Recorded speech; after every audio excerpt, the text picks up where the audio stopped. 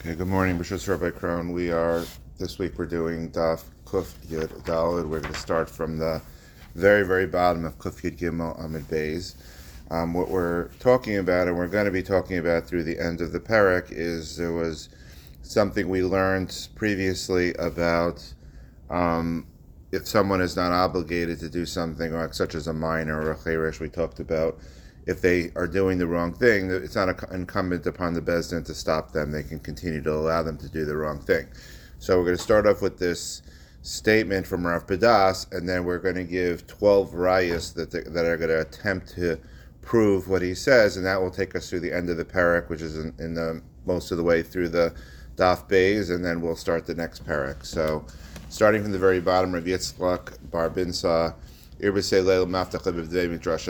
Bar Binsa, he lost the keys to the base medrash, and this is on Shabbos, B'shus HaRabim B'Shabbaton, Shabbos and B'shus HaRabim.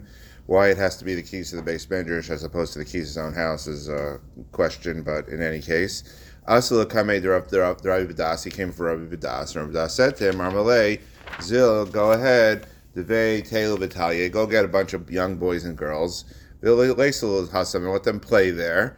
The mashkula, what'll happen is they'll find the keys and masilu, and they'll bring them back for you. So bring them along, let them play in the area. They'll wind up picking up your keys and carrying it back for them. So even though they're carrying on Shabbos, you would allow them to do that. Alma Kasavar, you might learn from here that what Rav Das holds is katan ochal nevelos. This is the original thing the original proof that we said is that a katan who's eating nevela is eating nevela meat or some other the araisa that they're not supposed to do. Ein Beis Din mitzuvin la'afrisha. The Beis Din doesn't have to stop him from doing this. So now we're going to go through a series of attempts to try to prove this out. Le'mil sayale. Maybe we have this baraisa that proves this. Lo yomar adam latinok. A person should not say to a child, havili mafteach havili chosem. Bring me my keys. Bring me my seal. Meaning, don't do these things on Shabbos.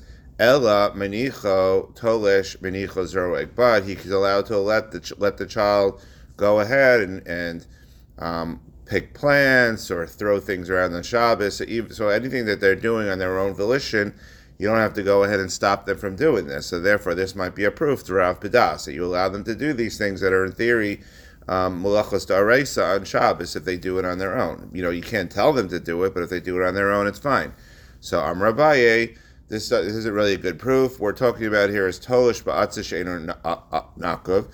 Talks about when you're plucking something that's growing in an unperforated pot, so therefore it's not connected to the ground.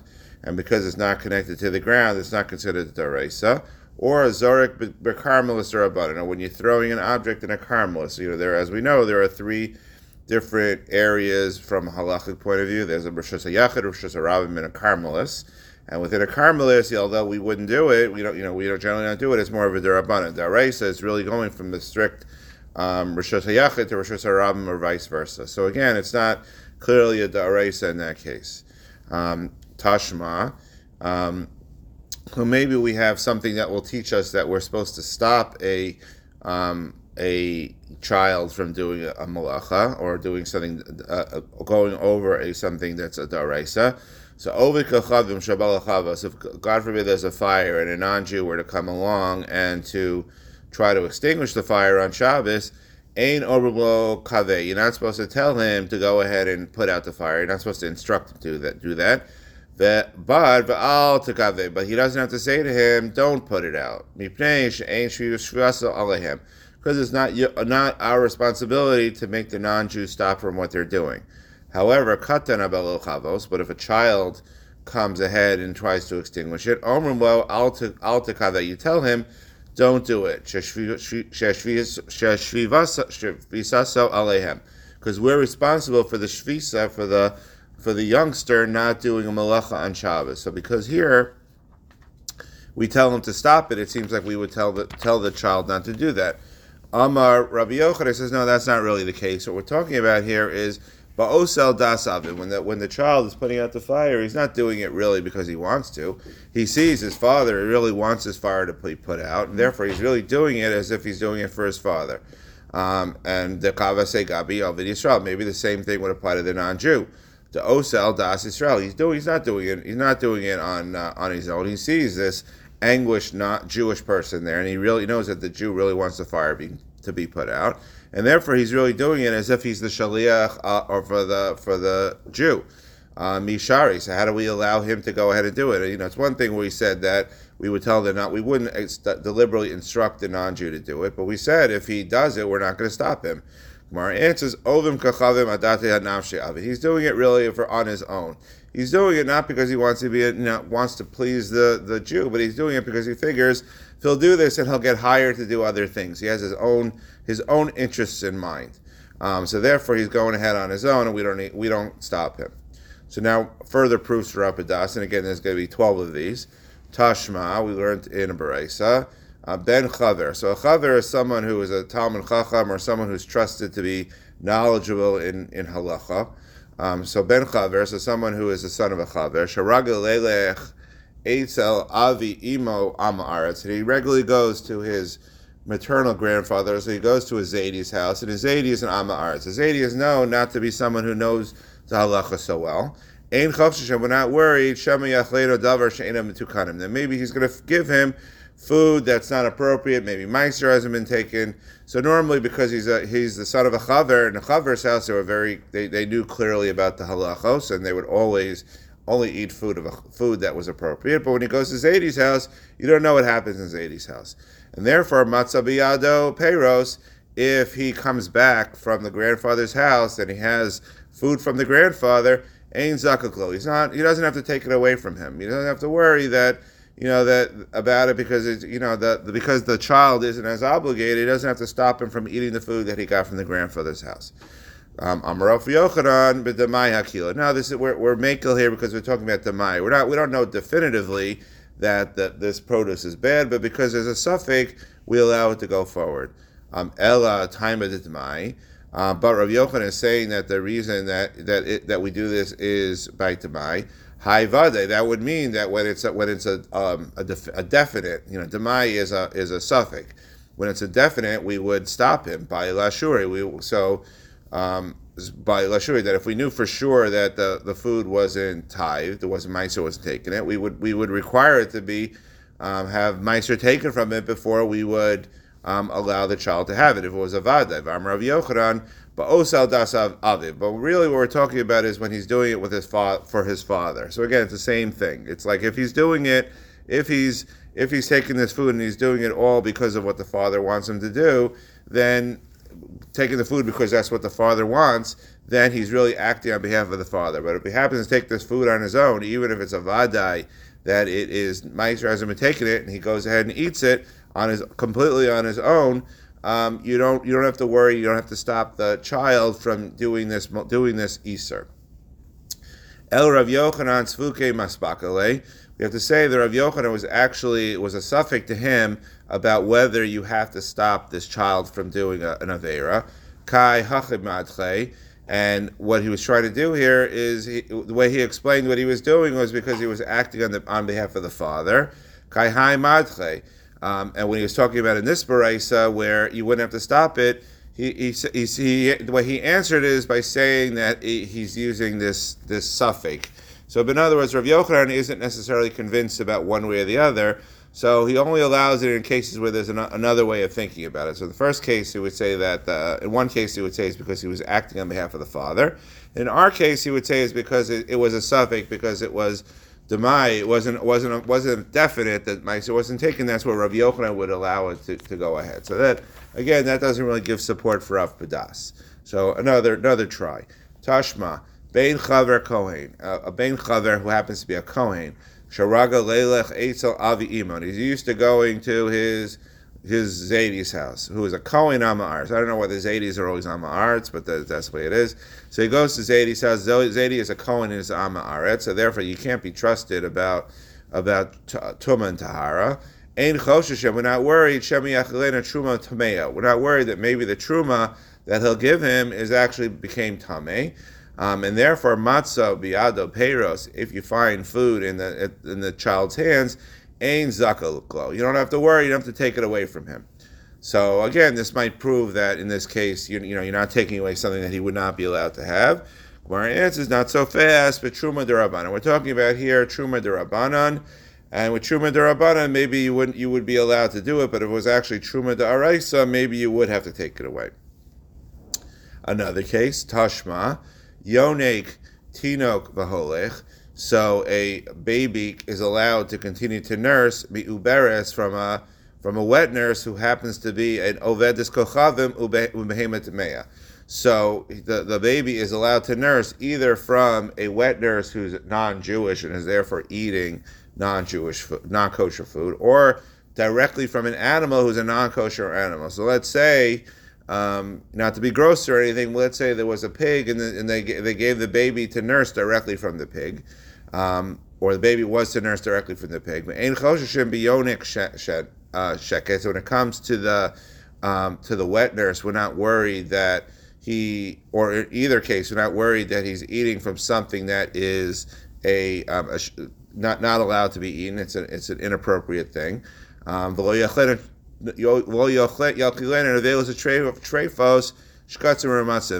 know that we're not supposed to directly feed nevelos or trefos to a child. However, but he's allowed to nurse from them va'afilu b'Shabbos, and even on Shabbos. And on Shabbos, it becomes more significant. And we'll talk about that in a bit. Uvagado asar, but if you talk about a child that's a little bit older, they wouldn't be allowed to do this. So again, the infant is allowed to nurse either from the non-Jew who's eating non-appropriate things, or directly from a non-kosher animal. But with a child that was a little bit older, you would not allow them to do that. Avashal Omer no hagim hayinu sheyonkim behema Torah b'yomto. But he would say, what we would do is with infants, we would make sure that they would only nurse from a kosher animal on Shabbos, on Yom Tov as opposed to Shabbos. So let's explain a little bit what we're talking about.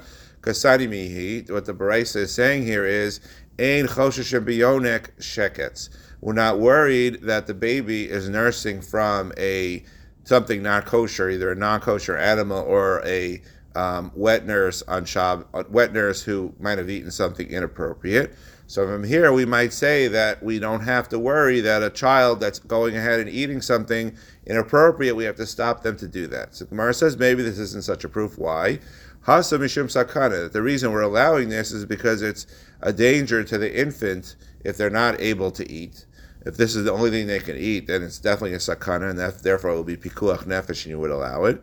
Gemara, and there's a whole, so part of the discussion here is about what you do on Shabbos or not, but we'll see how we get to that. Ihachi gadol. So if it's a case of pikuach nefesh, maybe that should be the same thing. So why do we not allow it? Gadol by umdina. So when it comes to when a child that's older, we would take more time to actually look into the case. So let's say it was on Shabbos, we would wait till after Shabbos to check into whether we should allow this to happen. So by a kid that's 2 or 3, maybe we would wait for that. Katanami levai umdina. So maybe we would say that when it comes to this infant, we would also say, let's not give him this right away and right now. Let's wait and see what happens. Let's check into it. Maybe we could find something better. Gemara answers, Amar Rav Huna b'reid Rav Yeshua, Stam Tinok Mesukan Eitzel Chalav. That when the baby, if you're not able to feed them right away, it could really be life-threatening for them. So unlike the toddler that can wait a few hours to find something different or to wait till after Shabbos to clarify it, by a real infant, you have to feed them right away. Otherwise, it's really pikuach nefesh, and therefore you wouldn't go ahead and do this. So therefore, this doesn't really work so well. Abba Shal Omer.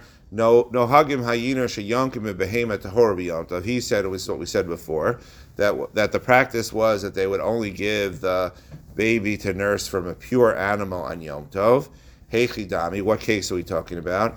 Id ika sakana, if we're talking about where there's sakana that if the baby doesn't nurse, afil b'Shabbos nami. What's the specifics about the baby nursing from a animal? So again, the question here is really about nursing directly from the animal. If it's an animal, if it's a kosher animal, put that aside. Nursing directly might be a malacha on Shabbos from an animal because you're extracting the milk from the animal. So therefore, he says they would do it on Yom Tov. In Yom Tov, it's not really an Isser. On Shabbos, it is. Heichidami, what are we talking about here? Eid ika sakana, if we're talking about where it's in danger to the infant if he can't eat right away, afil b'Shabbos nami, we should allow it on Shabbos as well.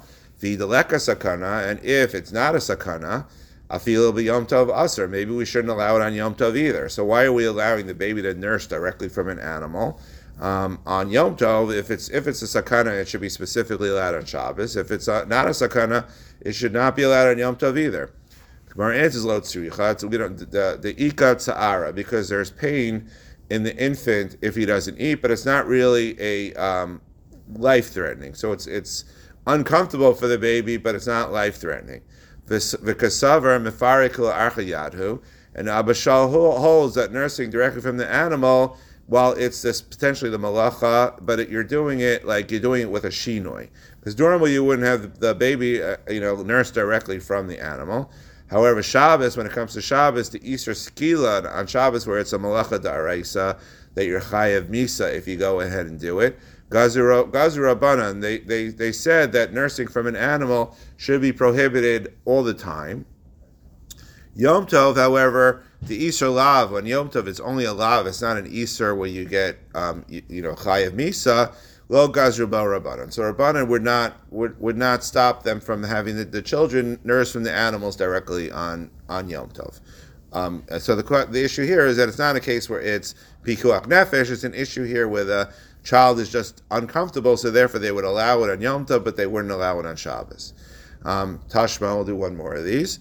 Lo sa'achlum ki sheketz ham. The Torah says you should not eat them because they're shekets. So this is an extra pasuk, because it says multiple times about not eating things that are not kosher.